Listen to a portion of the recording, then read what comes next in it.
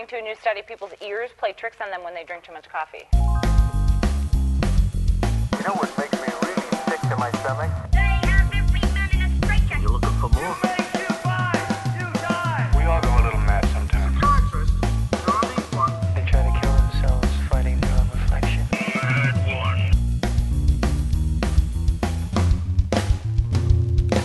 This has nothing to do with coffee. Serious delirium. Hello, and welcome to another episode of Coffee and Psychosis, a podcast that has nothing to do with coffee. My name is John.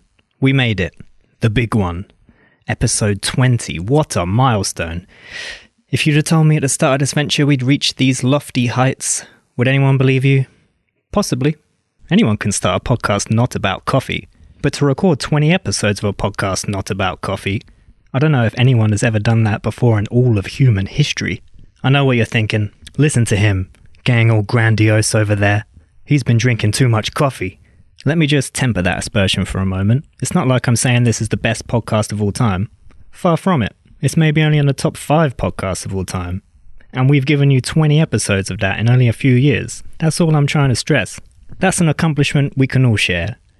I need to thank you all for listening. All the people who send nice emails, weird emails, God will save my soul emails. You've all been part of this. Mostly though, this podcast wouldn't exist if it weren't for the people who come on here and share their stories. I know I always look forward to hearing what they've got to say, and I can't wait for you to hear what this episode's guest has to say. Simon from Brooklyn. Wow, that was almost a coherent segue.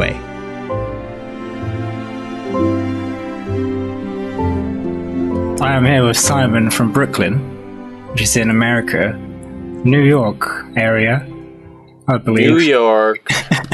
So you're one of the more exotic guests we've had on Coffee and Psychosis. Exotic Americans, yes. Have you had anyone from America on? Not officially, no. I don't think so. You know, I've been listening to like this whole podcast through, and I have this like weird impulse to like speak in a false British accent right now that I have to resist. You can do it. That's one of my favorite things in life. What's all this then? Yeah. What's all this then? But no, I can't do it with any kind of real fidelity. So I'm just gonna. It's happening like my thinking voice in my head when I listen to the podcast or just after is like British. I don't like it. No, I've got the same problem. When we spoke before in a little pre-production meeting, you mentioned this mental health tank. Oh yeah, yes. That is a perfect way to start with the sort of like exposure to the American system. I mean, talking about it, like I don't want to make it seem like the system in America is like all bad and the system in the UK is like so much better, right? Because I'm sure it's also fucked up, but this is kind of like a nice anecdote to start on. Yeah. I saw from I think it was the Chicago Police Department a couple months ago, one of my friends had shared this image of, it was like a tweet that they said, oh, you know, we have these new protocols and our SWAT team just responded to a mental health call, and you saw pictures of like, it was just this nice little suburban, quiet little street. And there was this, technically it's not a tank, it's an MRAP, but it's like an armored personnel carrier that said something on the side like mental health awareness or some bullshit. And this tank full of guys rolled up on this mental health call, and you see them all sitting outside on the lawn afterwards, like debriefing. You know, people obviously were reacting to that like, why don't you just send some sort of mediator person that doesn't have full army camo? But that's not really like in the cards always in the way that it's responded to here. I don't know, like I've had a number of responses to episodes that I've had and episodes that people I know have had that have involved the police.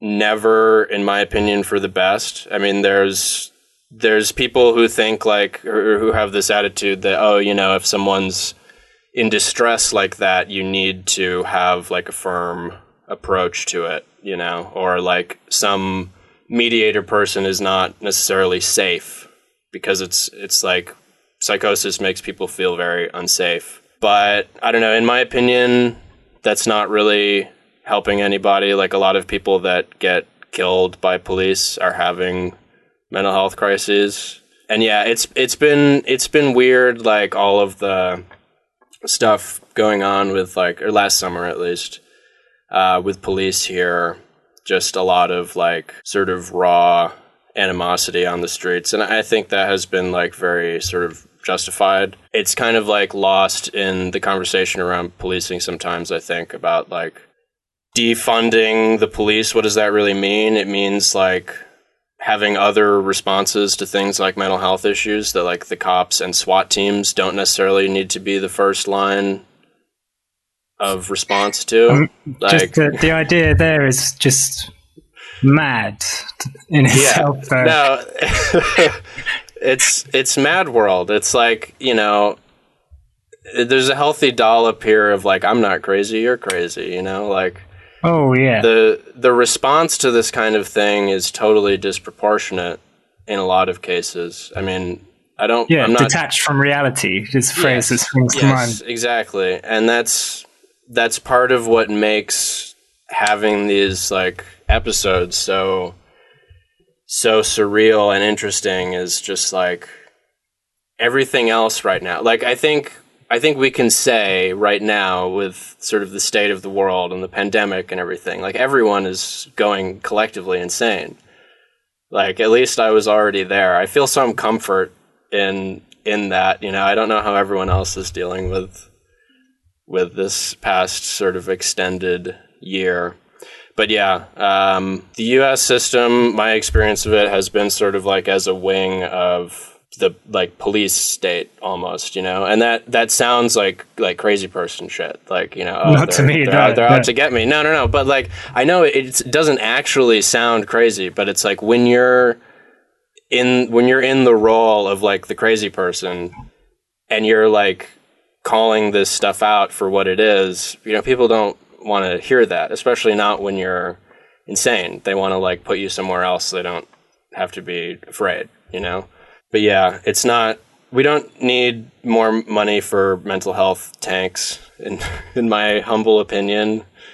Or at least if we do, like, give them the actual, like, M1 Abrams. Give them, like, a real tank and let them just, like, blow this shit up. Because, you know, this is not helping anybody. It seems like such a caricature of how not to respond to people. No, absolutely. I mean, I think it's the third episode of this podcast. I mean, I discovered this earlier this summer, and it was really helpful for me just like listening through the whole thing. I feel like there's not a lot out there about this kind of thing that is sort of, I mean, on one hand, there's a lot of like really clinical stuff, and on the other hand, there's a lot of really like woo-woo stuff. And what do you mean by woo? Do you mean like sweet and tender and saccharine? No, like new agey shit, like, you know, alternate like realities and crystals and, you know, crystals, exactly. At different times I have like sort of explored each different camp and approach to this. Like there have been times where I've sort of over related to the like diagnostic label. There have been times where I've like thought I was a wizard. And I think it's good to have like a healthy sort of middle place to just talk about stuff like this. But yeah, no, I was struck by like the third episode, I think. I forget her name. It was like Sophie or someone. Sophia, yeah. She was just sort of talking about going to the woods in a cabin with her family and everything. And that's like when I've talked to my folks and my friends about sort of what ideally I would like to happen, it's basically like that. Like I would like to just be sort of sequestered away in a mental health tank. Yeah, and I would like to ride around in the mental health tank Yeah. while psychotic, just plowing into everything, sort of GTA style. That's what they do. Yeah, that is pretty much what they do. But I was kind of I was taken aback by listening to that episode because that's just so unlike any response that I've sort of seen be possible. And, you know, I'll get into this in like my own tale, but in the most recent episode I had, my parents sort of did that in like the extent that you can in New York City, which God bless them, honestly. Like, I do think that it's important to like move towards something like that where people who are having this happen to them actually like have some input in what happens. Obviously that is not really the case. Signed a lot of paperwork while I was on intense psychiatric drugs, and I don't think that's like ethical really. But yeah, I mean, I guess I was just sort of like touched by that story because it's possible, sort of, you know. And also, before I get into it, I just want to like dispel any pretense that I have any idea what I'm talking about, like, because I'll do it at the same time. You can say it for me as well. Yeah, I'm speaking for both of us here.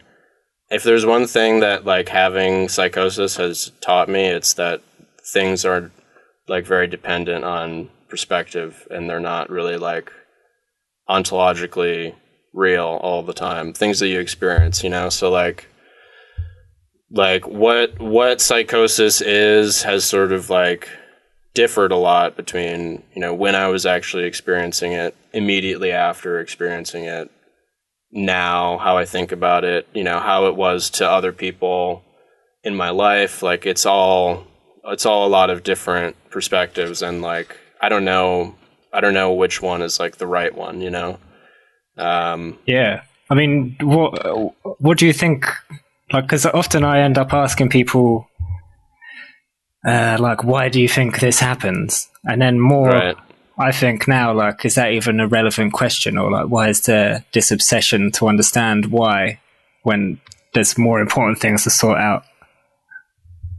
Yeah, that's a really good point. Like people, I think in the sort of medicalization of all of this, right? Like the sort of diagnostic approach to it, there is a tendency to like need to find an answer to like why this happened. And, you know, that even goes beyond the approach to it purely from like a pharmacological one. Like it, like needing to put a meaning or like a reason down for it goes beyond saying like, oh, there's like a chemical imbalance. It's like, oh, well, you know, you had a rough childhood, or like, oh, you did a bunch of drugs or whatever. Like people want to like have a reason for it. And I think to an extent it like could kind of, I don't know, like I feel like we're all sort of on this like spectrum of psychosis all the time, like, you know. Yeah, didn't you say to me before there's like a sweet spot? There's a sweet spot, exactly. Yeah. I mean, this is, forgive me if I like reference, you know, movies and shit a lot, but like, you're forgiven. You know Waking Life, right? I don't know that one. Now that I said that, yeah. Yeah, it's great. You'd like it, I think. There's a great part in it where one of the characters is like, to remember is a much more psychotic act than to forget. And I just feel like this whole sort of, like, psychosis is, the way people think about it, it's like this sort of dichotomy, like you're crazy or you're not crazy. But it kind of seems to me like there's sort of a mass psychosis going on in a lot of ways. Like to have any sort of real impulse to do anything and like affect the world, I don't know, you have to like have your own sort of notions and your own like healthy delusions almost, you know, to do just about anything. And psychosis is like when that just goes way too far or just explodes. maybe certain people are like more predisposed to that, but I'm less interested in like why that happens to certain people, because, you know, the reason people approach it that way is they want to like explain it away, sort of like this is like an anomaly, you know? Want to feel safe about it. Right, they want to feel like it's something under control. Yeah, you know, exactly. That's like, the word, that's the operative word, control, I mean, but I just sort of see it as like part of this broader, just this like psychological condition that we're all in, you know? And it's like, I just sort of explode because of it. But some people like go on to be politicians, and that's even worse, you know, like, that's the most grandiose thing you can do. Like, I think a lot of just like this sort of latent thing behind, at least how I've experienced what has happened, is like this sort of grandiose desire to like affect the world somehow when I feel like I can't. That's a really good way to put it. I'm sure I've said this maybe on every single episode of this podcast, but it's like, I know I felt it. It's like I felt really powerless, and it's like my brain is, or mind or body is just giving me a way to feel powerful. Right. I think you said it better. Yeah, well, it's like the mind, like it searches for solutions to its problems, and if it can't find them, it's gonna think it has.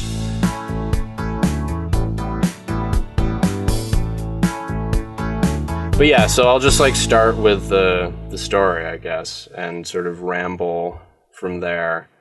Yeah, sounds good, and I'll interrupt you. Yeah, absolutely. When you're about to say something really profound. Yes, interrupt me as much as possible.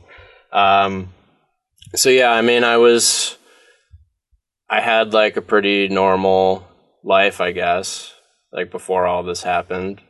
I was going to school, like going to college, and I don't know, I got like really depressed at one point. Like I like couldn't get out of bed depressed. And this sort of happened after like this sort of weird, I don't know, just shit in life happened. And I don't know, I'm like, I dispute this impulse to myself. I dispute it to like go back in time from before being diagnosed to like look for things that might have like, I mean, this is what we were just talking about like wanting to give it a reason, right? You know, like sliding doors moments where you could have turned a different way in life, or right, sort of, or just like, you know, reasons that I was always this way, sort of thing. Right. You know, like clues, you know. Yeah, I mean, when I was growing up, I had this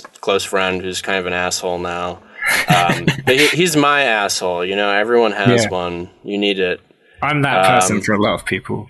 Nice. No, I love it. I tend to have a lot of those people in my life, but I don't know what that says about me.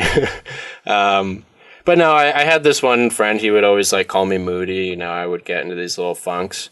But it's like, it's interesting how, you know, once you have a diagnosis, you put this microscope on your whole life, and you think like, you try to make sense of it and try to make it like relate to your life. And so I don't really always think that's like relevant all the time, you know, but I do have this impulse to like give exposition as like, oh, I was depressed for a while.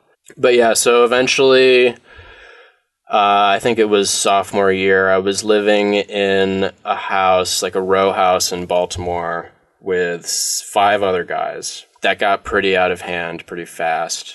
A lot of smoking weed, like all the time.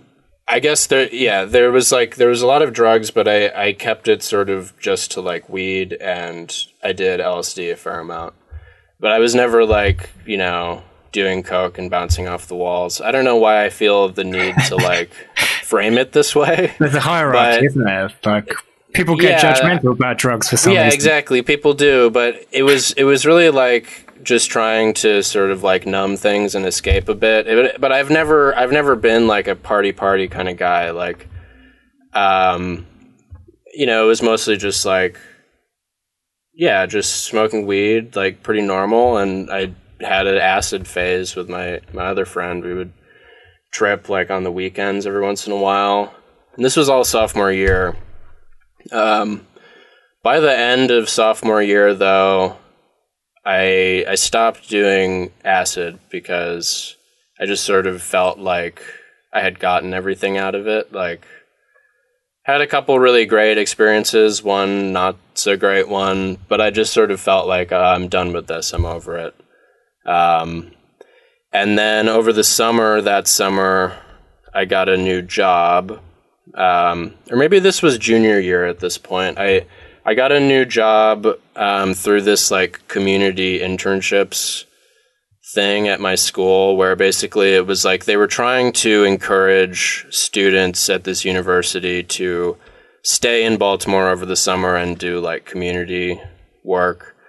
And I was like interested in going into education at the time. I was studying public health. And so I was just like broadly interested in sort of social justice work, I guess you would call it. And I was going to be working in East Baltimore. And, you know, obviously, for better or worse, but I think to some extent accurately, Baltimore has a reputation for, like, from The Wire and shit like that. I was been waiting for you to make that reference. Yeah. I had this one, I had this one class actually with the former health commissioner for Baltimore. He just like framed the whole thing through The Wire. It was pretty cool. But yeah, I mean, it has a reputation for like poverty and drugs and you know, that's very real, while at the same time, like, it's a beautiful city, whatever. But yeah, so I was going to be like working in close proximity with, and this wasn't the first time I had done this kind of stuff, like, but I was going to be working with, like, you know, quote unquote, at-risk youth, you know, Yeah. dun dun dun. Yeah, we have the same term here. Yeah, that's what We have at-risk mental state. Yeah, people are very, liberals are very interested in categorizing risk, you know, and like codifying levels of risk. But anyways, so going to be doing that kind of thing. And I don't know, during the like orientation to this whole program, there was a underlying current of like sort of mindfulness stuff. Like as part of this whole, like, we did this whole like woke identity training thing. And then as part of that, there was all of this mindfulness stuff. And that really got me thinking, like, who am I to be going into East Baltimore to like help people? Because I'm kind of on drugs all the time. And I'm just like I'm not a mindful, or at least I was not at the time, like a mindful person in any sense. Like, I like the way that you say mindful with a degree of disdain. Yeah, I mean, there is a degree of disdain because there's this very sort of like sanitized idea of what mindfulness is, you know. At the same time, though, it was kind of helpful to have a reason to think about, like, or a framework for thinking about, oh, you know, I could be a better person to myself because I can't really like help other people like I want to, or like I've been told I want to. If I don't sort of fill my own cup a little bit better and not fill it with beer.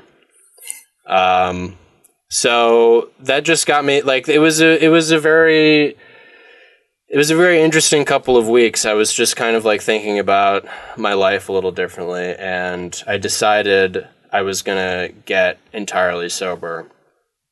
And I did that overnight, like, just, I think I had been smoking weed pretty much every day, and not really drinking so much, but still that was part of it. I mean, and yeah, I just got entirely sober. I decided to go to AA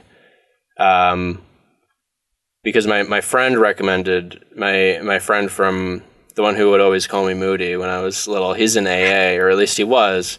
And so he was like, you should go to AA and not NA, because NA in Baltimore is going to be scary. So I went to AA, and I don't know, it was just over the course of this whole, it's hard to really do it chronologically, right? Because like I remember all of it, but it sort of is all one weird cloud of stuff that happened. I went to AA, and like this was, I guess, at the point in the episode where I was just like, I had a lot to say, I was talking really fast, but I was still really coherent and like charismatic.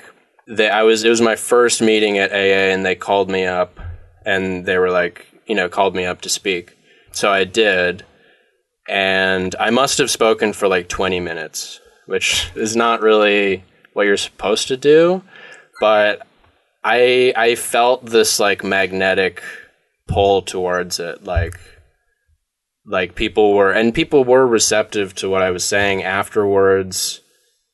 Like after the meeting, people were coming up to me and like telling me that they loved my message, and this one guy like asked to live in my basement, and then this other woman was like, she was like, "Are you Swedish?" And I was like, "Yeah, how did you know?" I mean, my family is. I'm not like from Sweden or anything, but I was like, "Yeah, how'd you know that?" And she was like, "Oh, you just have this affect."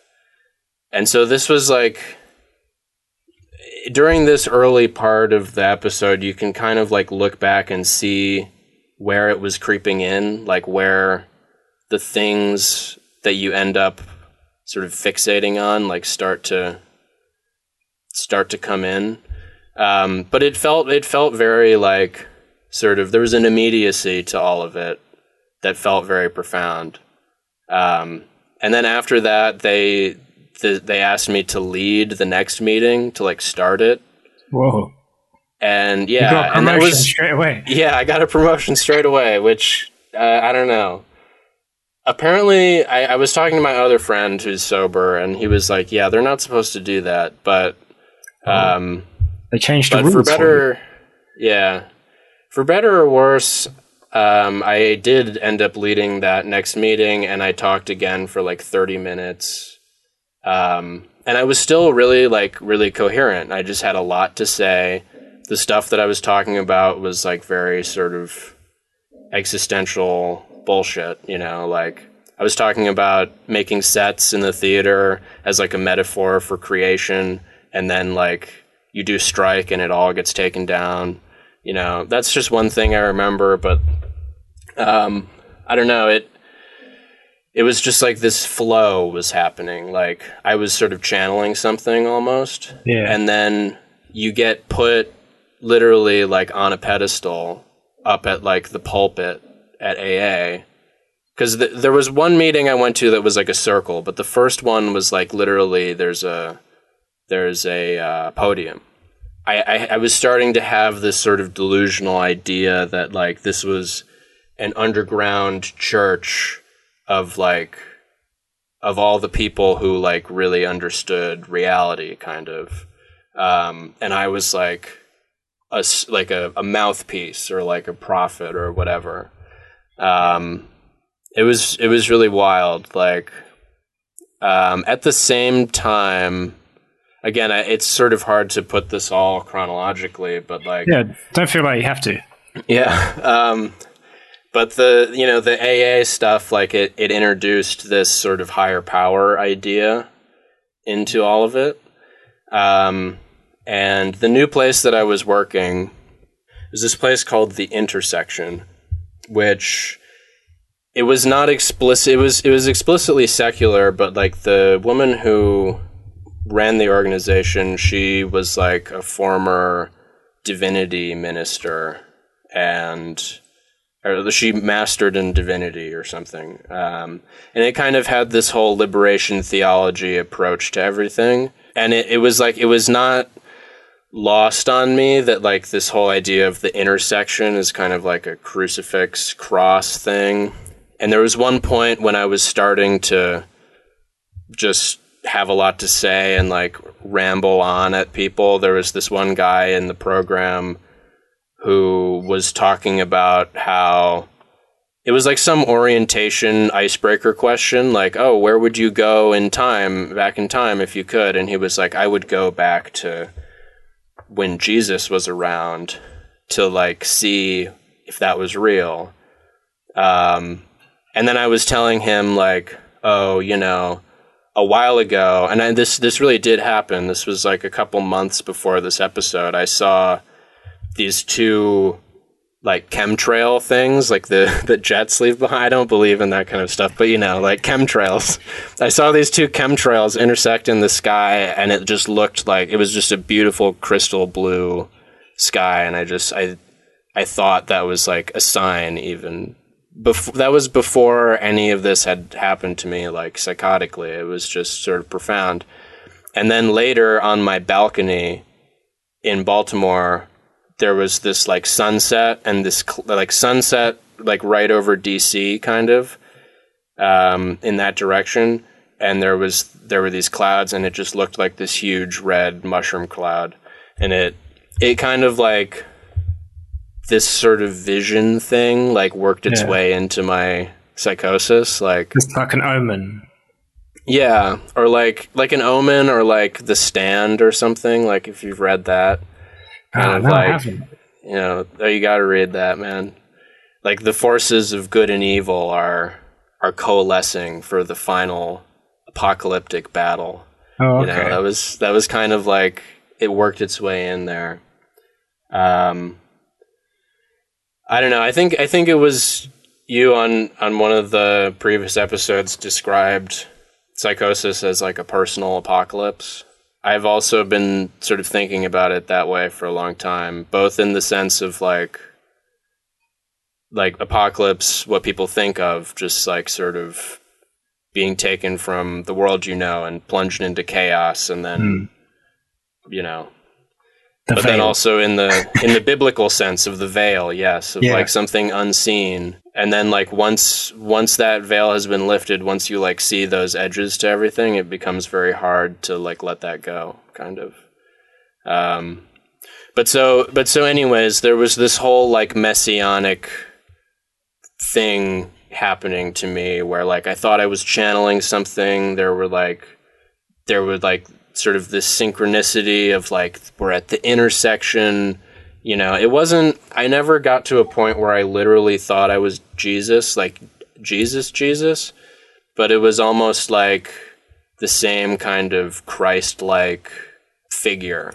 But yeah, so I don't know. I think during this period, people in my life were mostly like not really concerned and like happy for me. I mean, I wasn't explicitly like going around telling people that I was a messiah. I was just like really happy, like way more outgoing, charismatic. Like I thought I had finally unlocked something in my mind that had been so like depressed for the longest time. I thought I had unlocked something that like, oh, I'm happy now. And this is like where everyone else operates most of the time that has sort of eluded me. Yeah, and I remember just like I went to this comedy show with some like new people that I had met, and I just remember absolutely like splitting open with laughter in a way that I hadn't ever really experienced. Like just pure euphoria. Like I could feel it in my body of just love and happiness was just like all right there in that room. And that's when they send the mental health tank. Yeah, that's when it's dangerous. We can't have that. But no, I wasn't even really being really weird yet. But yeah, there was a point during all of this where because I felt that like sense of love and connection with everybody and everything, it was like sort of a oneness almost. I sort of thought and declared that I was gay or like bisexual or something. Like I thought that maybe what was happening was like I was like coming into myself more you know, and like achieving this happiness, and then like maybe that has to do with my sexuality. And how old are you at this point? At this point, I was 20. Yeah, so it's like a time where people are like, oh, I've found myself, or like, oh, yeah, right. I've grown up. But like, there's a lot of that happening, isn't it? I mean, I really just thought that was what it was. Like, I got sober. Everyone that was close to me was like really supportive of that. You know, I'm feeling good. I'm acting more outgoing, more happy, and more like free and whatnot. And so everyone, I think, was really sort of unfazed for a while. And then I don't know. There's sort of like a number of steps that seem to like be in common in all of the episodes that I've had, where there's this point where I set out in the middle of the night on a quest. It's kind of fuzzy, like between this period where I'm just sort of like more outgoing and this point where I like totally start to lose grip of consensus reality. But like at one point I just remember I had this friend who made films, and I was going to go out into the park. We lived like right near this huge park. And I was going to go out into the park in the middle of the night and like LARP. You know, LARPing? Yeah. Yeah. Give a quick description for people that might not. Yeah, live action role play. So I had at some point created this like alter ego persona that was like loosely based on my D&D character, and this was when I was starting to sort of like, I'm feeling good. I thought I had unlocked this new thing, so I'm like probing at the edges of society and reality. So I was like, I'm just going to go out in the middle of the night and be this wizard and then see what happens. And my friend was totally in with it, and he just came with me to like film the whole thing. I don't think he still has that footage, but I was like starting to go feral at this point. Like I was just approaching and like talking to random people, like really kind of freaking them out. At one point, I was like, I had this really imminent feeling that I was like following a path, that like things were linked in such a way that like I was where I was at the exact right time, like following the right steps. And you're just joining the dots kind of thing. Yeah, exactly. Like just sort of following these scent trails. And I remember going outside of this art museum, and there was this huge door, this huge circular door. It kind of looked like one of the Hobbit doors from Lord of the Rings, which also looks kind of like the Eye of Sauron on some level. So it was like this. I haven't joined that door. Yeah, it was like this like cosmic symbolism of this like circular eye door portal thing. And like the way that when you're like that, the way your brain is like making connections with things like that, it's always like very deep and significant, at least in my experiences. So it was like, I thought, you know, because I was like at this eye door portal thing, it was like, oh yes, you know, God or some higher power or whatever is communicating to me that like, yes, I'm on the edge of a threshold of like perception and awareness that I am like preparing to step through, you know? Yeah, so I was starting to like really go feral. I went back home. At some point my friend left, I think probably because I was being really weird. Can I just say before we go any further though, I'm a little jealous that you had the friend to record you on camera. I had to record myself on camera. That's right. You're on another level. You've outdone me. It's probably for the best, you know, that this footage is. I mean, you at least still have the footage, right? Yeah. On that note, I thought it was funny, like when we were emailing, or maybe the first time we talked, when you were talking about like recording an episode, because like that's kind of what we both already did, like recorded an episode. I have started using the term episode more because of the podcast episodes. It's like a funny pun to make. Plus, it's like, you know, episode 1, The Phantom Menace. Yeah. Like, there's always, like, I don't know, it being episodic is at least kind of, you can sort of characterize the it makes it like a story, you know? Yeah. Which But that's is not kind how they of- originally meant it, is it? Right. But, No, it's supposed to be like a fluke, kind of, you know, but yeah. thinking about it as an episode to me is kind of interesting because it's like, yeah, there's always kind of content to it. There's always something that you're trying to communicate, at least in my experience of it. Yeah, it's a story. And it's ironic that medicine chose to use the word episode when it's like, that's the word for storytellers. We're going to take that back. Yeah, and so storytelling, that's like, I don't know. I want to like get back to that, but I know I'm gonna like lose my train of thought if I don't, you know, switch tracks. But yeah, so my friend left. I came back to the house, and I don't really remember a lot of what was happening. But at some point earlier on, before this like nighttime quest, I think maybe it was like the day before, I was really starting to freak out my girlfriend at the time and my father. With my dad, I remember I was talking to him on the phone, and I was confused as to like why he wasn't happy for me. He was like, it's like talking to a different person. Something seems off. But I was telling him like, no, I'm good. You know, like we're all like, I'm God is what I told him. And I was trying to say like, I'm God and we're also all God. Like we're all God, just like together sort of.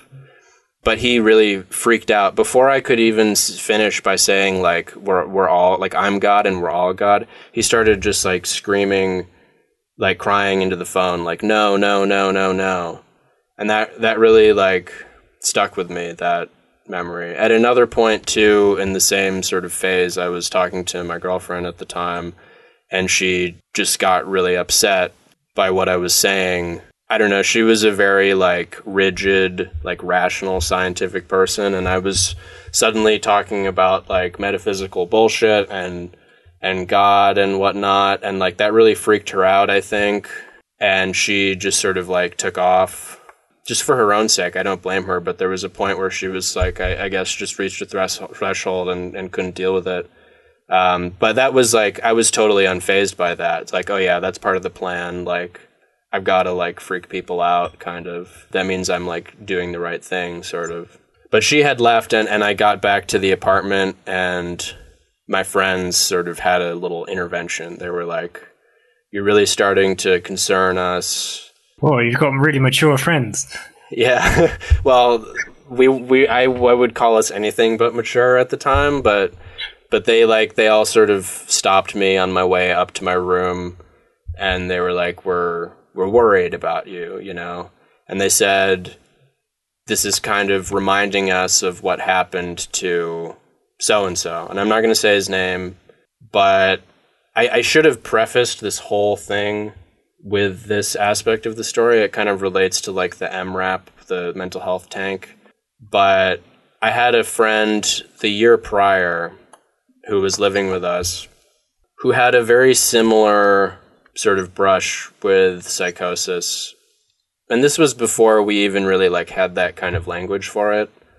I don't really want to like divulge too much because it's not really like my story. And I think in a way that's different from my experience of all of this, he has sort of like moved as far away from it as possible, like in his life. And so I won't really get into the details of it, but the first brush that I ever had with the mental health system was I was in my room late at night, like about to go to sleep, and I got a knock on the door saying like, police, open up. I had no idea what was going on, but I went outside. I opened the door, and there was a police officer, and he tells me, we have to leave the house now. And I was like, what the hell is going on? He didn't really explain, but it was a 3-story house, and I was on the top floor, and I was taken out of my room and escorted out, and on every single stair, like I'm not even exaggerating at all really with this, like every single space on the staircase that could be filled had a police officer we were right across from the police precinct, so it was almost as if like they didn't have anything better to do that night, and they just decided to all come to our house. But every single stair, there was a police officer. There was a man who looked kind of like a detective outside of my friend's room with a taser, who was like, "You need to come out, we're here to help." Yeah, we're here to help. But right next to me is a guy with a riot shield and an assault weapon. There was a guy with full army camo and an AR-15 in my house. And I was so freaked out and pissed off by that. I had no idea that anything was happening at all to my roommate, but we got escorted out. The whole block was lit up with just police sirens, police trucks. There was the fire department. There was the ambulance. We waited outside in the cold for like 3 hours, it felt like. And I think it was a couple hours. And eventually, like with all of that force that they mustered to deal with this one kid who locked himself in his room, with all of that force, it took them several hours to get him out of there. They took him away. They didn't take him away in an ambulance. They took him away in handcuffs. We had no idea where he was.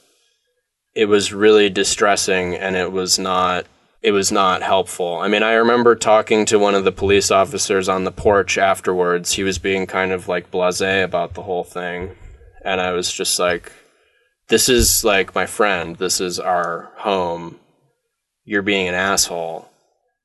But they had this total like they had taken some stuff from his room and they were like dancing around with it almost like trophies. Like, they're all armed. Like, why is this the response? Why is there a guy with an assault weapon in my house? So basically, my friends, back to like me having my episode, they were like, this is reminding us of our other friend who this happened to.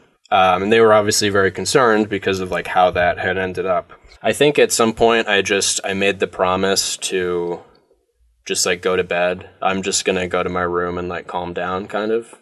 Were you not sleeping much at a time then, or? No. And I don't think I even registered that I wasn't sleeping, but as part of like unlocking this new perspective or this new like consciousness in my mind, I started to think like, oh, I don't have to sleep. Like sleeping is like the demiurge, like people sleep and that deadens them. But actually what you need to do is not sleep.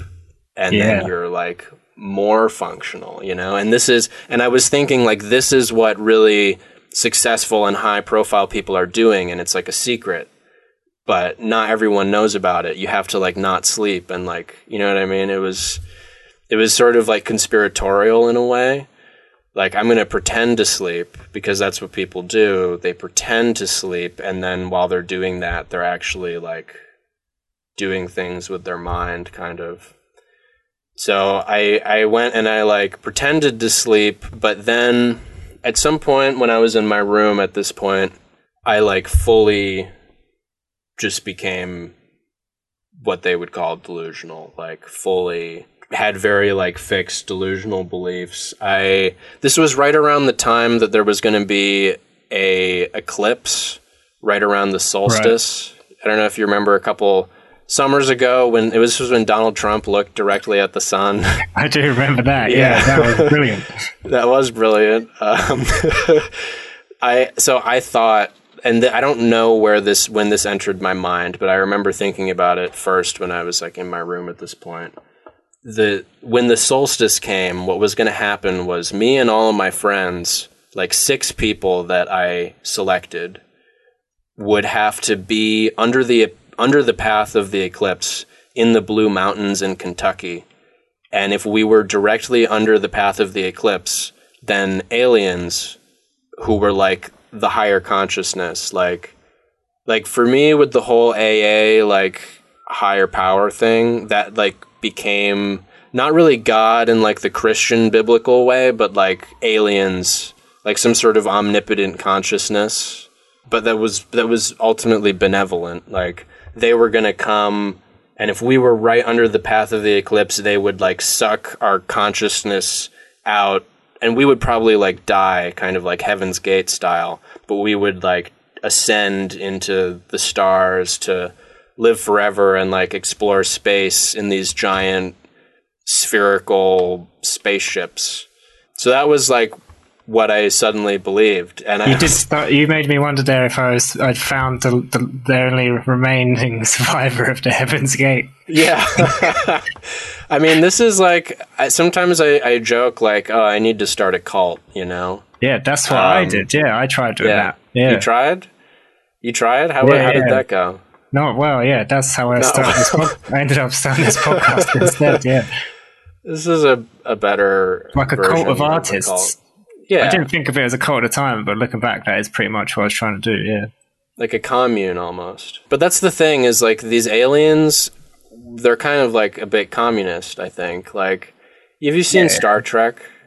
A little bit, yeah. You know, I haven't even really watched much of it, but it was always on when I was a kid, and apparently, like in Star Trek, basically, humanity has to like go through the Third World War or something until finally aliens can like reveal themselves, because humans are finally ready to like be part of an intergalactic community.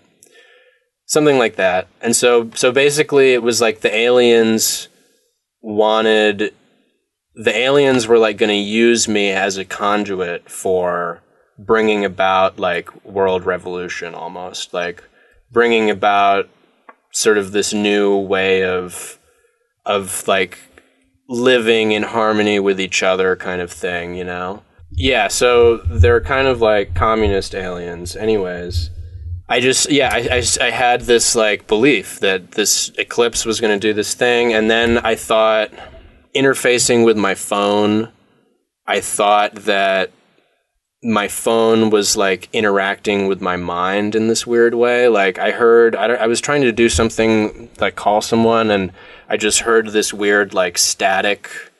But I don't know if I hallucinated this or not, but I heard this like these like voices, like disembodied sort of alien voices in the static, like, and then I thought that like I had to do specific things with my phone to like message the aliens and let them know that who I was going to take with me in the eclipse kind of thing. It was bizarre. Like a code. Like a code, yeah. It was like through the phone, that was the way of interacting with the aliens. And there was like, yeah, sort of a coded way that I was interacting with them digitally. And this is kind of a theme in all of the episodes that I've had. There's always a point where like it becomes very public and like through social media and whatnot. I stayed up all night that night, and I had this like fixation that I was going to show up at work at exactly 7:20 a.m. With this like portfolio of the plan, kind of. So I stayed up all night like writing out the great plan. And I have so many books. I don't know if I have any around me, but I have so many books that I've ripped the cover off of, and I put them all in this folder, and I was going to show this to my boss. Like this is like a capture of my consciousness, sort of. So yeah, I was going to arrive at exactly 7:20. I went on Facebook right before I was going to bike to work. And I just started posting all of this bizarre shit. I've since gone back and deleted a lot of it, but some of it was like really sort of offensive out of context. Like I posted a picture of Auschwitz with the gate that says Arbeit macht frei, like work will set you free. Yeah. And I captioned it like, have fun at work today, everybody. Like...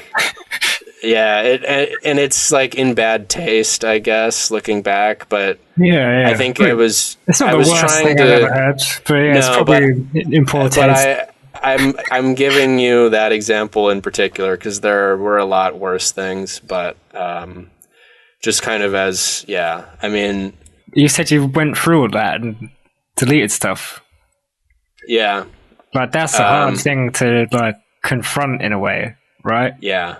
Really, really hard. And I think the most difficult part of all of this is like the shame and embarrassment and guilt afterwards, because every single episode I've had has had a very like public social media component, and I'm not even active on social media. It's just like, and that makes me feel as if, you know, people who I knew who are like acquaintances only like know me as this crazy person because I only get on Facebook when I'm like insane. So yeah, it's really hard going back and deleting it. Like, I can't not read the things that I wrote, you know? They all sort of like make some sense to me, but also like, I'm sure no sense whatsoever to other people. It gets lost between, like, you have those layers of meaning, don't you? And it just gets lost behind them. People can't see it.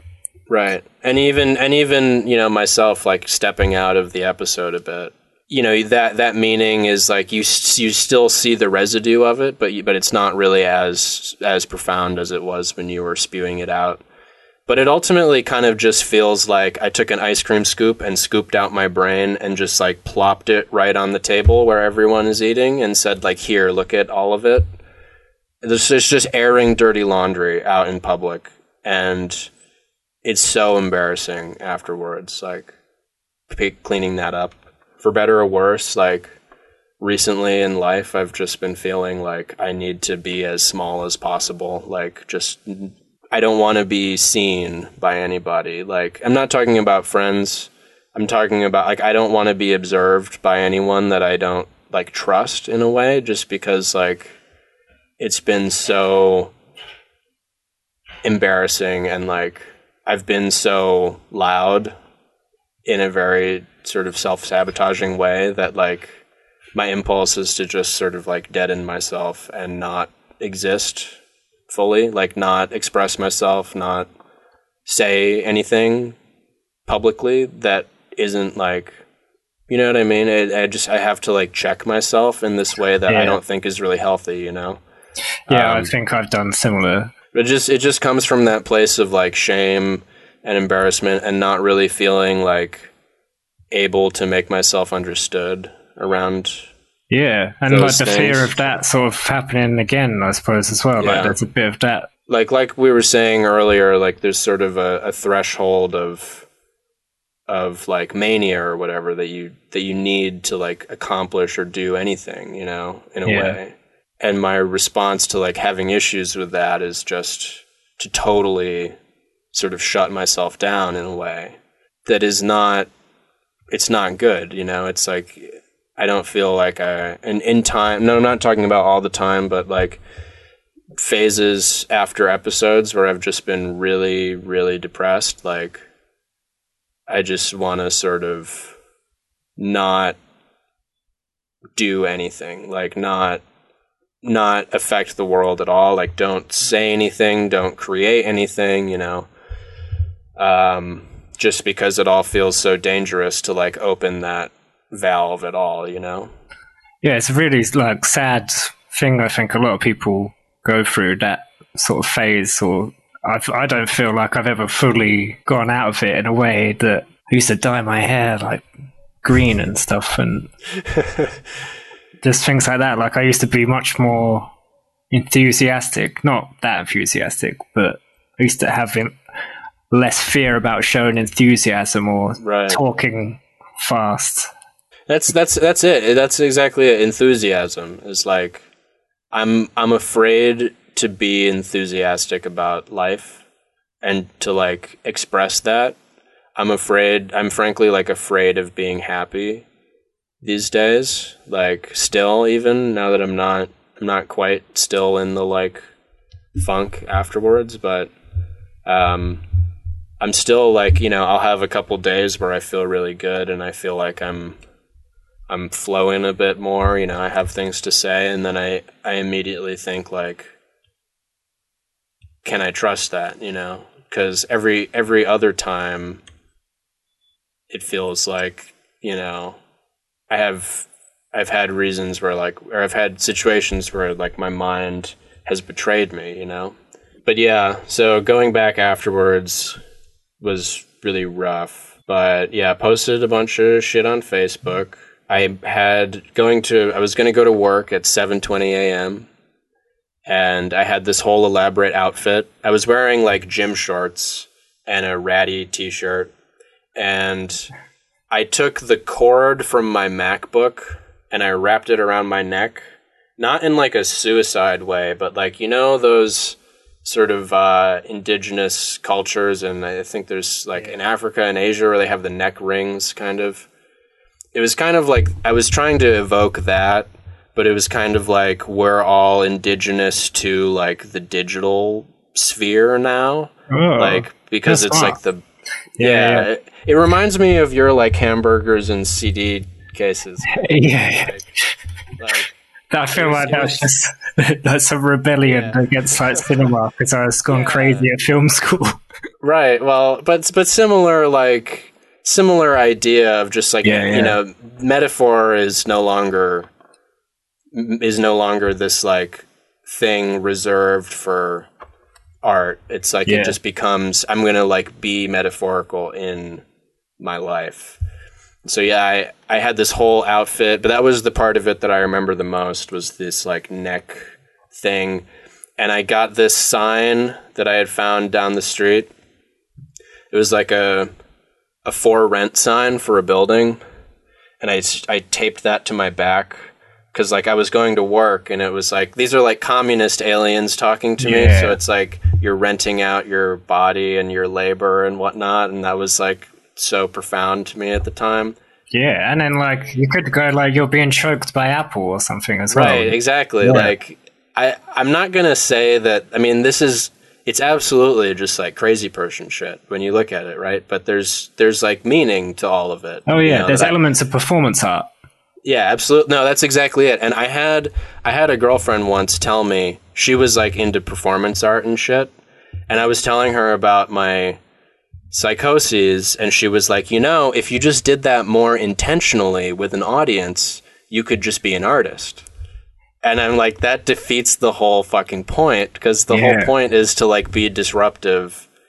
The whole point is like when you're in that place, like the boundaries between art and reality don't exist, you know, like everything is inherently like art sort of manifesting all the time. But I found that so amusing, that like performance art comparison, because it's like, yeah, that's kind of what it is. It's just, it gets to a point where you get taken to crazy jail. Rather than the after party when they're all having snacks and champagne. Yeah. So I showed up to work like this, just totally out of it. I was like, I really wanted to talk to one specific coworker who I thought was in on it, and I thought if I showed her the plan that I had made in this book, if I showed it to her, she would like understand and it would sort of progress. But yeah, I showed up like early to work at 7:20, and then I was doing weird shit for a while. I was like literally directing traffic for a while. This was kind of part of like the whole digital consciousness Facebook thing. I started tearing out pages from my notebook and drawing thumbs up on it, like likes, and I was just walking around to people on the street, like giving it to them, like, I like you. Here, you know, here's a like, kind of thing. I'm sure I've seen that video on YouTube. There was this one guy that got really like aggressive about it, but I was probably being really aggressive, so I don't know. I'm really glad that nobody called the cops, though, at that point. But this is, like, par for the course in East Baltimore, you know? Like, you know, there's, like, plenty of psychosis going on. And, and I don't mean that in, like, whatever. I'm just gonna shut up.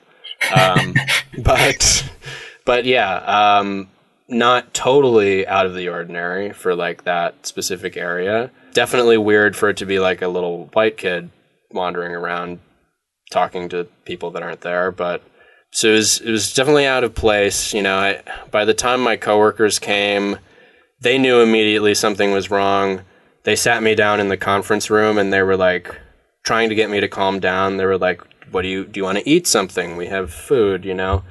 And they gave me a couple options, one of which was cake, and I was like, "Cake, obviously, because like I'm like the king of like reality right now."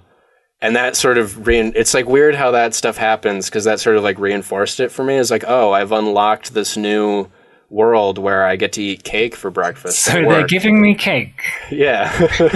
It's just kind of surreal. And then they called the like campus mental health people. I got picked up and taken to the mental health center for like triage, sort of. Like this wasn't at a hospital. This was like the campus center. And I thought that this was like all part of the plan, kind of like the aliens. They weren't like talking to me in my head, but it's kind of like a disembodied like communication between my mind and like something else. But so the aliens, as I had come to understand them, they were like telling me, you know, you have to like go through this, you know, you have to like go with them, and that this is like the next step of the journey, sort of. And I thought that the mental health place was like an alien intake center, like to go to the intergalactic world. All of the buttons on the elevator didn't look right. I was like hallucinating on the buttons, like some of them were going up and down. And I mean, I probably wasn't even hallucinating. I was just like putting it together in this weird way. It looked like sort of interdimensional commands to this like elevator. And I got taken up to like the mental health center. The vibes there are very like placid and like calm, and it smells nice. And so I kind of thought like, oh, it's like getting less chaotic. Like I'm on the right track. This is good. You know, it felt like they make those places feel very sort of serene and different than the outside world, you know? So I thought like it reinforced this idea that I was like in a different place, you know? And I did this whole like intake survey, which I don't think I answered accurately at all, because like it was all like on a scale of 1 to 10, and I'm pretty sure I was just like putting in numbers as like some kind of code into all the answers. I thought that the psychiatrist person who was talking to me, I thought that she was an alien in like a human suit, but like a vaguely human suit. Like people were starting to reveal themselves as aliens, because she was kind of like weird looking, I'm going to be honest. But maybe, I don't know, I think it was also like people's faces and their affect I was like not registering the same way as I normally would, you know? Like she was, you know, I thought she was sort of like hyper alert in this way, and she probably was, because I'm just like being insane in front of her. And, you know, that's like kind of alarming to people. But I thought like in seeing that in her face that it was like, oh, she's aware, she's like perceiving this thing that I am communicating, sort of. From there, got taken to the psych ward ER, which is where it suddenly like got really bad. It was not fun anymore. Yeah, got to the psych ward, the psych ER. This is not inpatient yet. This is like where they sort of triage you. And I was still really sort of having these delusions about the aliens. So I kind of knew it would be hard, like, but I thought it was a test, sort of. Like, I got taken, once I filled out the paperwork, and I didn't even give them my real name. They probably thought I didn't know my name, but I did. I gave them sort of a felonious one. Like the psych ER, I don't know what it's like in the UK, but every time I've been in the US, it's basically just like windowless rooms in a hallway. So I thought it was kind of like an escape room. If I did the right things, I would escape reality, kind of. Which is sort of what happened, honestly, in a way. When I got taken in, they put me in a room. It's just got this like chair with restraints on it. They didn't restrain me yet, but they gave me a urine sample cup, because they want to be able to say like, oh, you're on drugs or something. Mm-hmm. The cup that they gave me, it had this label like sticker label on the top of it that said, "Do not put your finger in this hole." Like there's a little hole in the top of it where, I don't know why, but there's basically a needle sticking up from the hole where I guess they like plug it into something to take the urine sample. I don't know. But instead of peeing in the cup, I thought I was like, you have to like transcend the things you're given. You know, you have to like interface with, bend the rules. You have to like interface with reality in a way that's going to like warp it and break it. And so I saw this sticker that said, "Don't put your finger in this hole." I said, "I'm going to put my finger in that hole." And I did. I pricked my finger. And I thought that was like, oh, they're taking a blood sample. This is like secretly a blood test. Because most people's blood is like piss, but you... My piss is like blood. No, if your piss is blood, get that checked out for sure. Definitely. It's the best piece of medical advice this podcast ever given. So I didn't pee in the cup. I just peed. They were like telling me to pee, so I just like peed on the floor in the corner.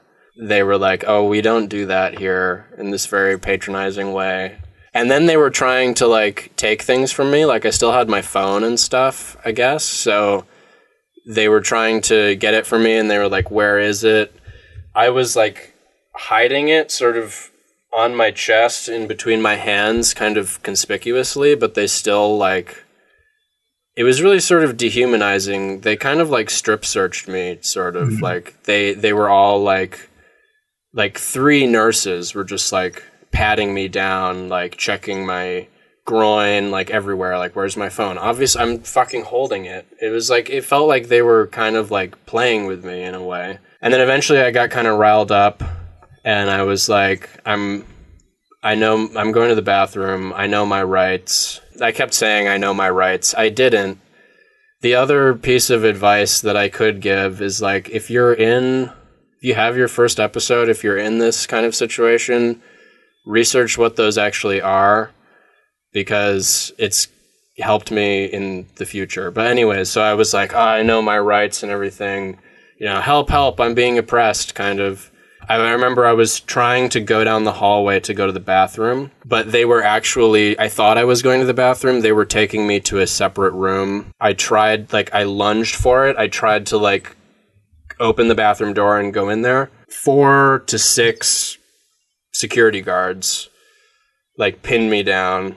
They pinned down every single part of my body that could move. Like they put me in a chokehold, basically. Like they wrapped their legs around my legs. My legs were totally locked. They like locked my arms down, my head and my neck and everything. And I was still struggling.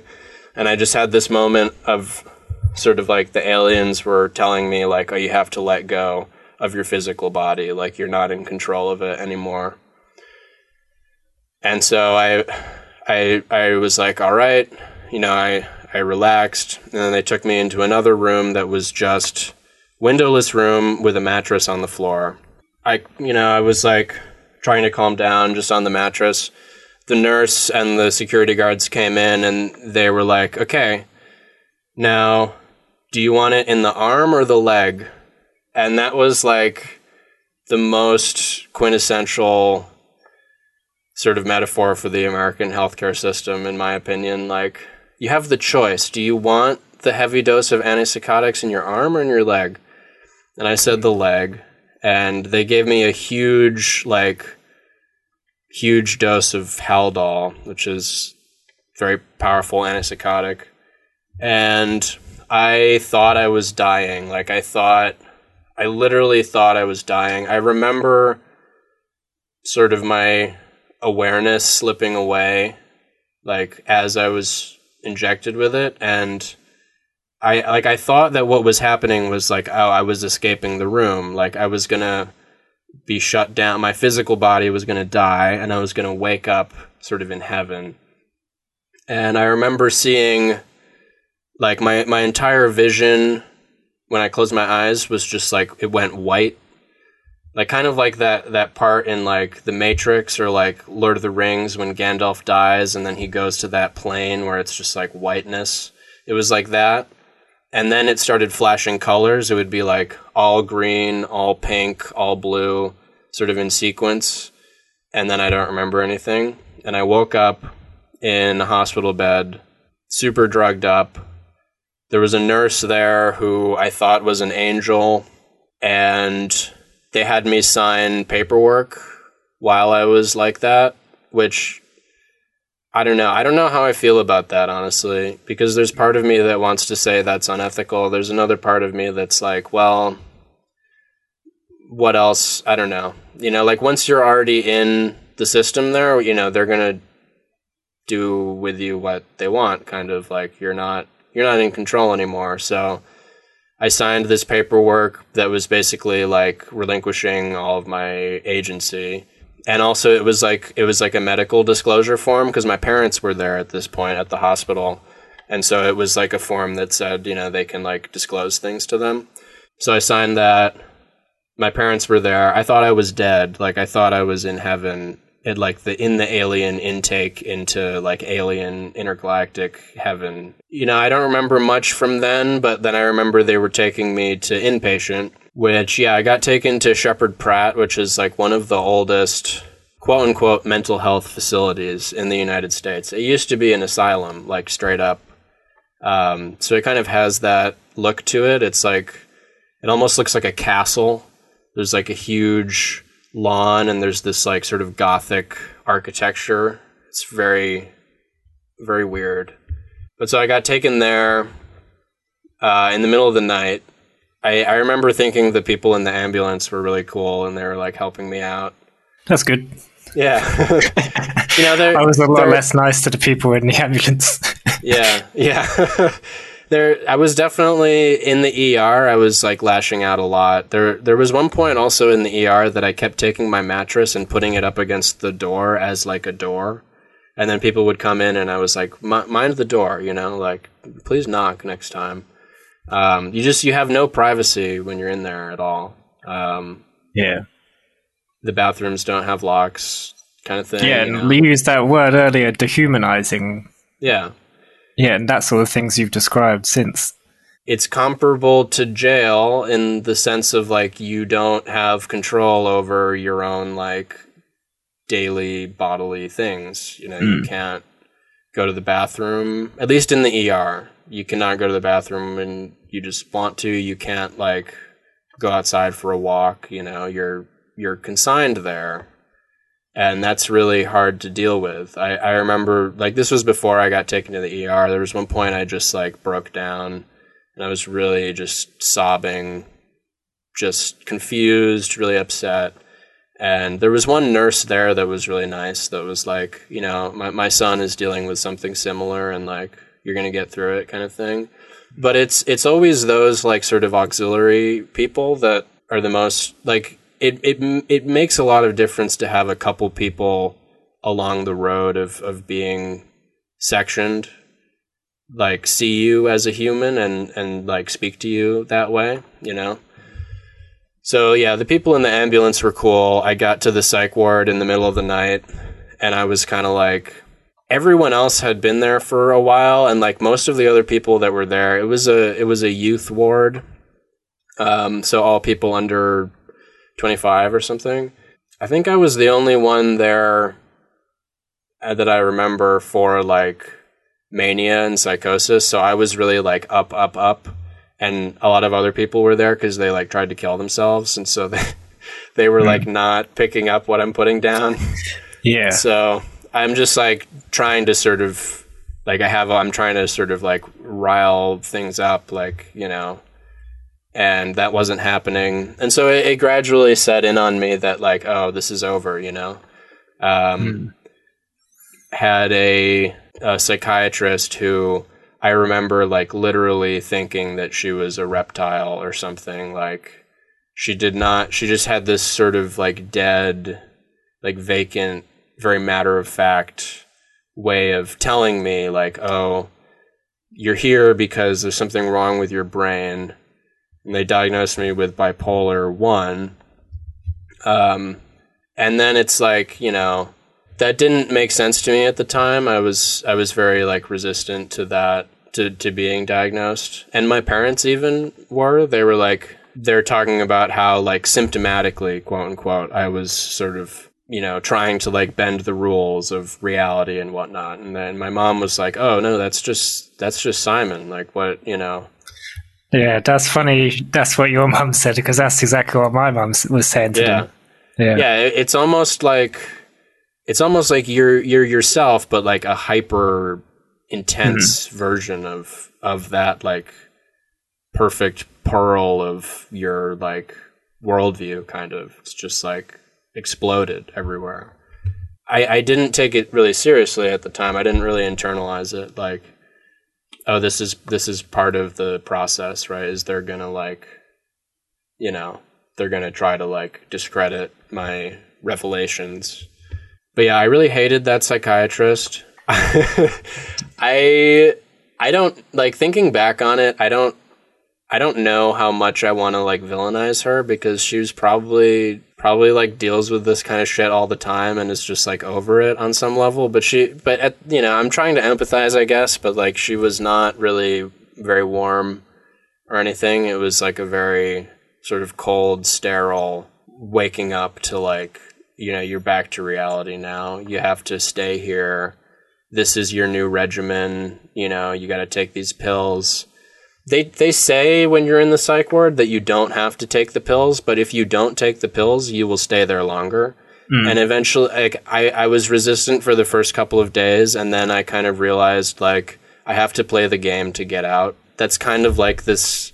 It's weird because my delusion was that it was like an escape room, right? But that's actually kind of what it is. Like, you have to kind of navigate their expectations of you and do what they want so that you can get discharged.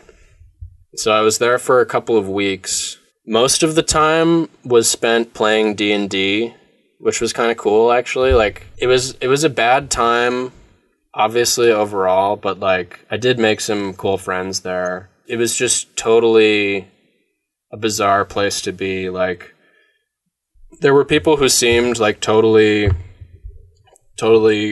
quote unquote normal, like totally fine. There was this one girl who was like, not to dehumanize her or anything, but like, there were straight up like demons in her body. Like, she reminded me of like, or at least that, it was scary, honestly, like being around other people like that.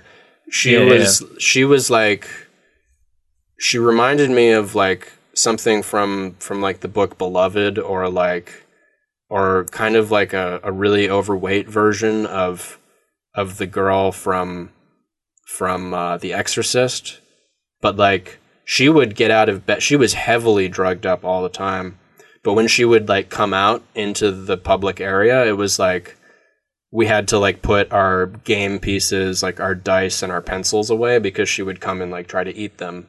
It was really bizarre. And it's really like sobering and terrifying waking up in a place like that. Like, sort of being confused, like, why am I here? Yeah, they're not safe places, and they're not places where you would choose to get well. No, absolutely not. Like, just even like the design of the whole like edifice, the campus there is like very deliberate, you feel like sort of closed in. And yeah, I just remember one time like talking to my parents and talking to my boss over the phone, just like sobbing, like, you have to get me out of here. My parents and my girlfriend came and visited me every day, and we would play board games. That was kind of nice. And I felt fortunate to have people like that in my life who were there for me then when I really needed it. That made it a lot easier. And, the last week or so, I was just like totally sort of compliant. Like, you wake up every day and it's not like good morning. It's like time to take your meds, time to do vitals. You gotta go and get your blood taken and all that.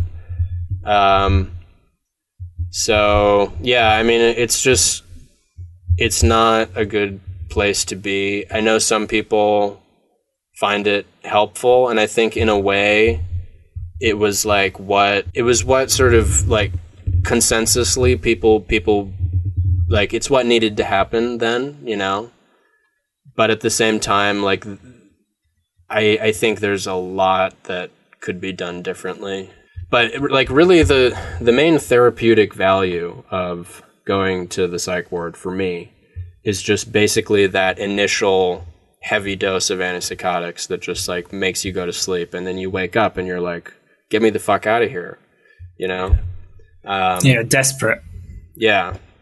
But then you're there and you can't get out because you just signed away all of your rights, basically. I will say, I mean, this is sort of more relevant to a later episode that I had, but the most recent time I was in the psych ward last year in the ER in New York City this time. Maybe for another time, this story, but like quick synopsis, I thought I was a robot, and they gave me this like pink piece of paper that has all of your legal rights and obligations on it. And when I thought I was a robot, I literally ate it. I ate the piece of paper. What, and to then digest the information? Yeah, that was actually it. It was like, oh, I'm taking it in this way. Yeah, it makes sense. I ate the piece of paper, and then the next day when I woke up, or like, I don't know, it's kind of timeless in there, right? Like, you don't know how much time is passing, at least in the ER. Like, when I woke up and I sort of came to a bit, I realized, like, fuck, I'm in the psych ward again. I need to get out. I asked them for another piece of paper. Like, I remembered the pink slip, and I was like, give me another one of those. And they tried to deflect me. They were like, oh, well, go and sit down. We'll give it to you in a couple of minutes, whatever. I just kept insisting it. And this one security guard was like, you realize yesterday you thought you were a robot, right?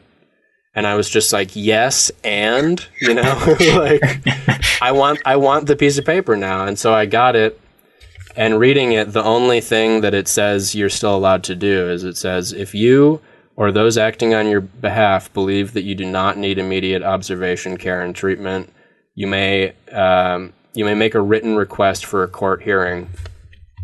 And I kept approaching all of the nurses, all of the security guards, all of the doctors, saying, I would like to make a written request for a court hearing. I just kept saying that over and over and over again. They tried to deflect me. They kept trying to like get me to stop with that. But then eventually I just grabbed the phone and I was like, I'm going to call a lawyer. And I don't have a lawyer, but just making that threat, they immediately took me out of the ER, which is like windowless, up to a much nicer ward with a window and like your own room and everything. So I think I said this earlier, but just like for anyone dealing with this kind of shit, you can like the only card I've ever played that worked in that situation is like the legal card, like they don't want to deal with that. So that was helpful for me at least. But the first time I didn't know, it was new to me. I didn't really know what was going on. So, and no one could explain to you what was going on either, is the thing as well, right? That the people didn't tell you your rights. No. Or when they did, I was like heavily drugged up, at least in my case. So it was kind of just like I found myself in this situation and I just had to deal with it. It was really, really shitty, but I just, you just have to like play the game to get out. I did all the art therapy. They make you like, they want you to like draw how you're feeling and stuff like that. And I remember I drew this like apocalyptic World War I like gas mask thing happening. Like, what did they think of that? I showed it to the psychiatrist. She was not into it. And I also showed her this the reptile. Like the reptile woman.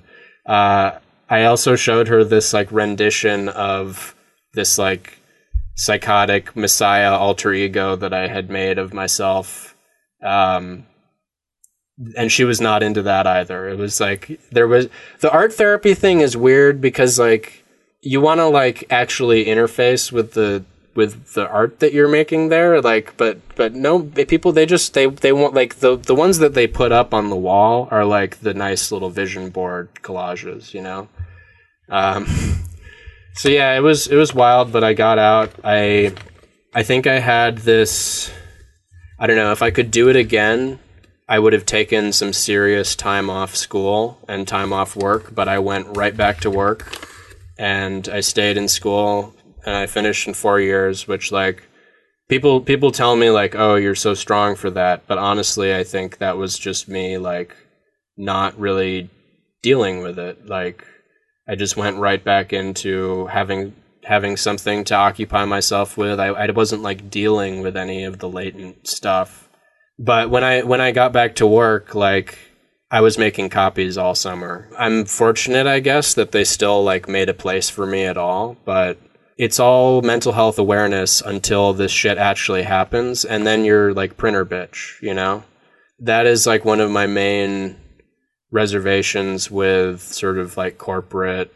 I've had other jobs in the past where it's like we do a very sort of woke mental health training thing, and I just leave the room because it's like, you're gonna call the cops if this happens in real life, so don't act like this is, you know what I mean? Whose benefit is this for? There was one job where we did like a psychosis simulation where like they had people whisper into your ear while you're talking, and it's like, honestly, who is that for, you know? It's not really helpful. It's really frustrating, and like, you know, just coming back out from the psych ward, like integrating back into the world, I just had this very palpable sense of like, people are afraid of me now. Like, people are not, even my own parents and my close friends are not regarding me the same way as they were. Like, suddenly you become something to be managed. Yeah, and everybody knows what's best for you. Yeah, except you, right? You know, yeah. Everyone else, like, it's just like the ultimate sort of 180. Like, you think everything is, at least in like my psychosis has only been like very euphoric. So it's like you go from feeling like you figured it out, just right, like smacked right down into the most sort of like dependent position of your life, you know? And that was really hard, especially because like this new job that I had, you know, this was between junior and senior year of college. At the time, I wanted to stay in Baltimore and do work like that. So I was thinking, oh, you know, I was really excited about this job because it's like, this could become a career kind of thing. That wasn't happening anymore, you know?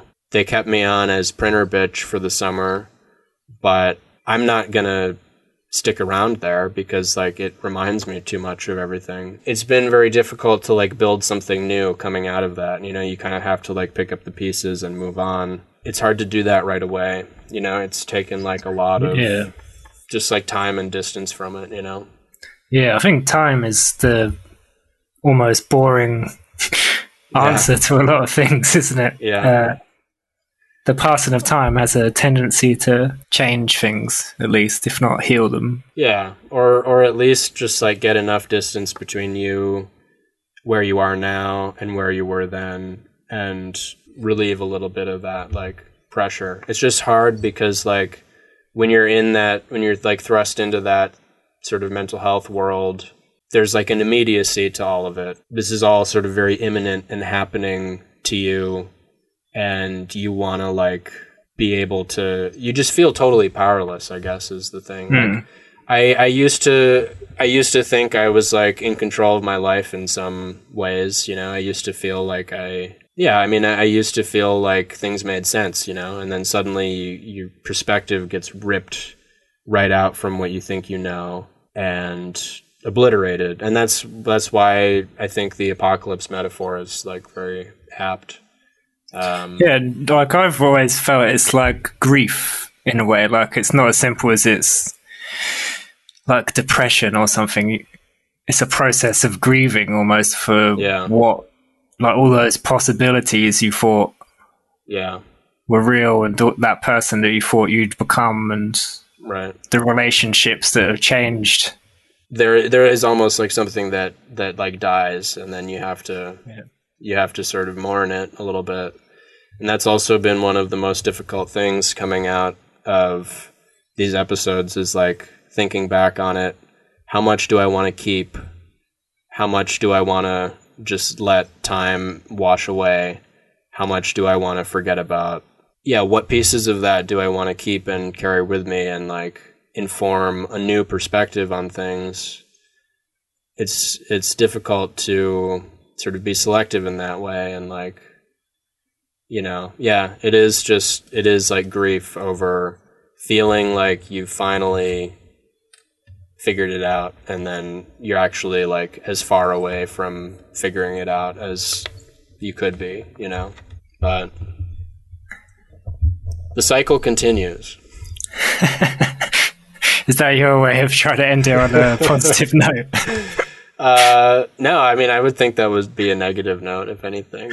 Like, you know, I don't know. I don't want to I don't want to come across at all like any sort of authority on any of this, because like, you know, I find this whole idea of like recovery very strange. Like, oh, go on then. Let's end it on a good old-fashioned recovery. Yes. Chat. Let's do some recovery porn here, you know. What's your problem with recovery? Surely it's like a really good thing that people just get better and work sets them free, or absolutely, yeah. Yeah, work sets you free. Well, I mean, so like I'm happy for people that have recovered, you know, like even people, you know, people on social media or whatever, like just in their life are like, oh, you know, I used to have depression and now I'm like, I navigated that and here I am and like I'm still alive and I feel, you know, like good for you. Yeah, of course. Yeah.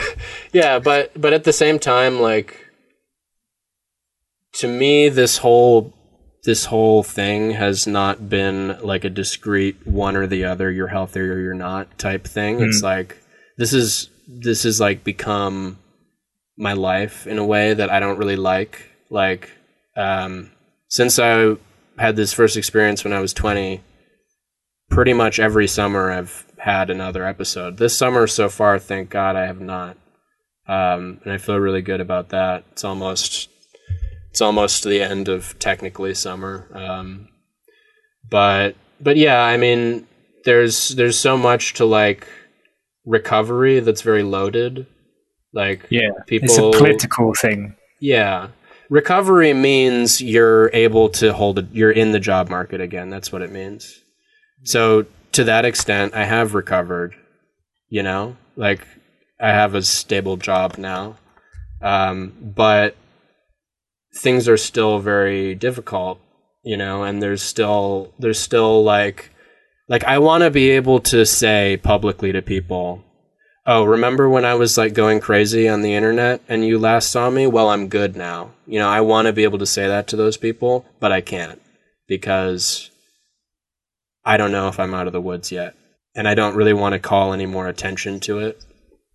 So yeah, I feel like the fact that you feel like you need to say that to people, though, is almost like the dark side of recovery, isn't it? That like you shouldn't have to do that. Yeah, you shouldn't be measured by what other people think of like whether you're mad or well or whatever, right? Yeah, but it's even like even if like let's say best of all possible outcomes here, like even if those people aren't just judging you for it, you know. You still have this idea of what they saw, you know? Yeah. And that haunts you, like, because you can't take that back. And so, yeah, as much as I would like to say, like, hey, remember that? We're done. We're past it, you know? I don't want to, like, ruin my credibility any further by saying that and then just freaking the fuck out again. But, yeah, I mean, I think ultimately there's a sort of like larger social and political crisis that's like informing a lot of people just like losing it, you know? And that's, you know, it's not really looked at that way. Yeah. Because the sort of hegemonic paradigm is like, well, you got to get back to work. If you're productive and you're living your life, you're living your best life, you know, then you're fine. What does that mean? That means you go to work. That means you do everything you need to do. And people, I think, have this idea that like life is about being happy and like achieving happiness, and that's probably like the best, most sane thing you can do for yourself. I was just thinking it's the biggest delusion I've ever Yeah, had. but at the same time, that's exactly where I was going, is at the same time, that's the delusion that is healthy to choose to believe. And if you have a different delusion about what life is about, you get taken to crazy jail. And so that's why, you know, not just recovery, but like this idea of self-care as like, you know, giving yourself a bubble bath and like saying affirmations and like being happy and being channeling your energy and things like that. That's not really coherent with reality of mental health stuff that I've experienced. Like, Yeah. I think it's important to like sit with the aspects of it that suck, you know, and that are not, and I don't mean dwell on it, but you can't just be happy and wish it away, sort of. It doesn't. You can't just bubble bath like people's struggle away. No.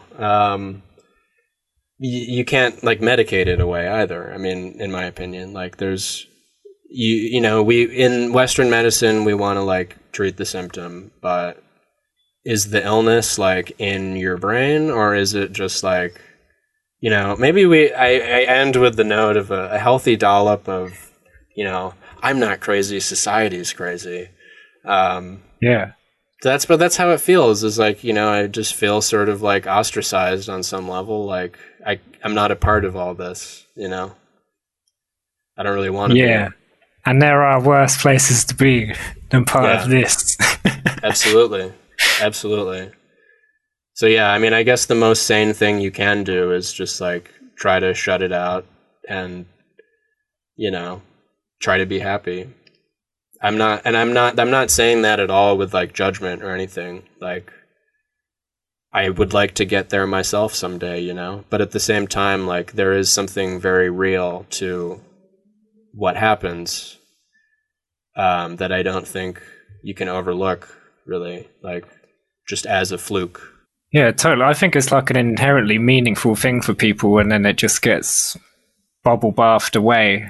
Yeah. Without ever really getting to explore it. Yeah.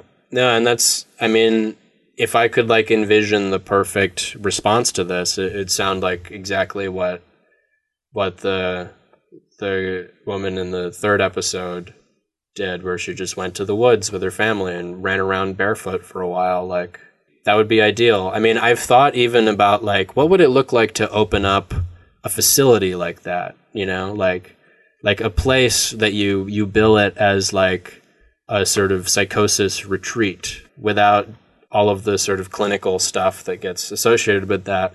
That would never be legal, though. That would not be legal. You've seen Breaking Bad? Of course, yeah. You know when they take Jesse off to recover, and it's in like in the middle of the desert? Yeah. That's how I've always imagined it. Okay, like a sort of walkabout type thing, you know? Yeah. Just in the middle of nowhere. Yeah. Stranded in the desert with a knife and your wits, you know? And, like, you know, the part of the reason why they want to put you in a hospital is because they want you out of society. Right. And actually, like, I do want to go... I want to break from society. That's a lot of the reason why these things happen, is, like, I can't take this shit. Yeah.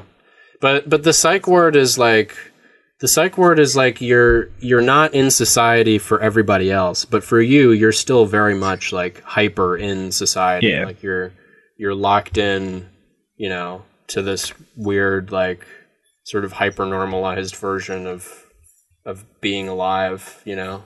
But yeah, I mean, go out into the woods and frolic and sing and whatnot, you know? Let's leave it there then. That's good advice. Let's leave it there, yeah.